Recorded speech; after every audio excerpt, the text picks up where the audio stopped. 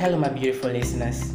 You're welcome to Souls Connect podcast, your one and only podcast that brings you the truth about life, the podcast that connects to your soul, the podcast that reminds you that life is beautiful and should be taken one day at a time. You're listening to Oliver Kelly.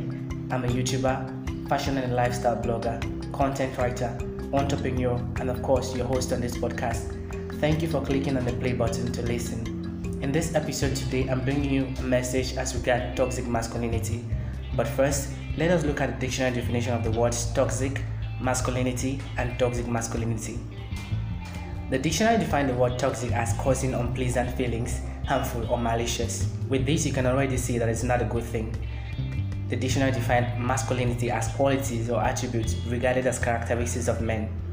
Then, toxic masculinity is defined as a set of attitudes and ways of behaving stereotypically associated with or expected of men, regarding as having a negative impact on men and on the society as a whole. Growing up as a femboy in Nigeria, I have experienced firsthand the brutality of toxic masculinity.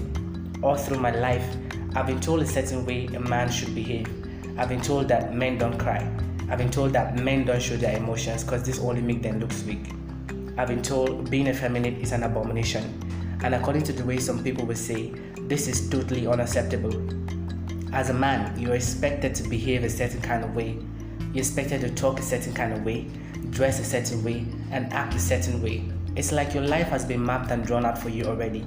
The Bible said that God created man, in quotes, in his own image and likeness. So that means that the man or boy behaving in the girly way is just exhibiting one of the attributes that was given to him by God. So who are we to decide who and what is an abomination? Stop making people feel unwanted. Stop making them feel like they have a problem, like something is wrong with them.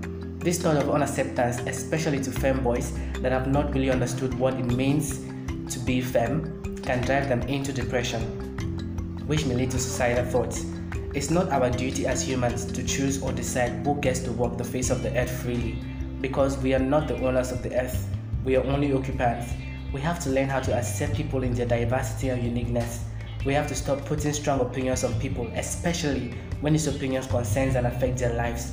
Love people, love femboys, accept them.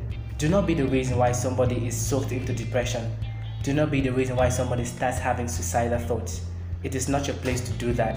Show love to people, embrace them, and say no to toxic masculinity. This message was brought to you by Oliver Kelly, and you just listen to my voice on my podcast at Souls Connect.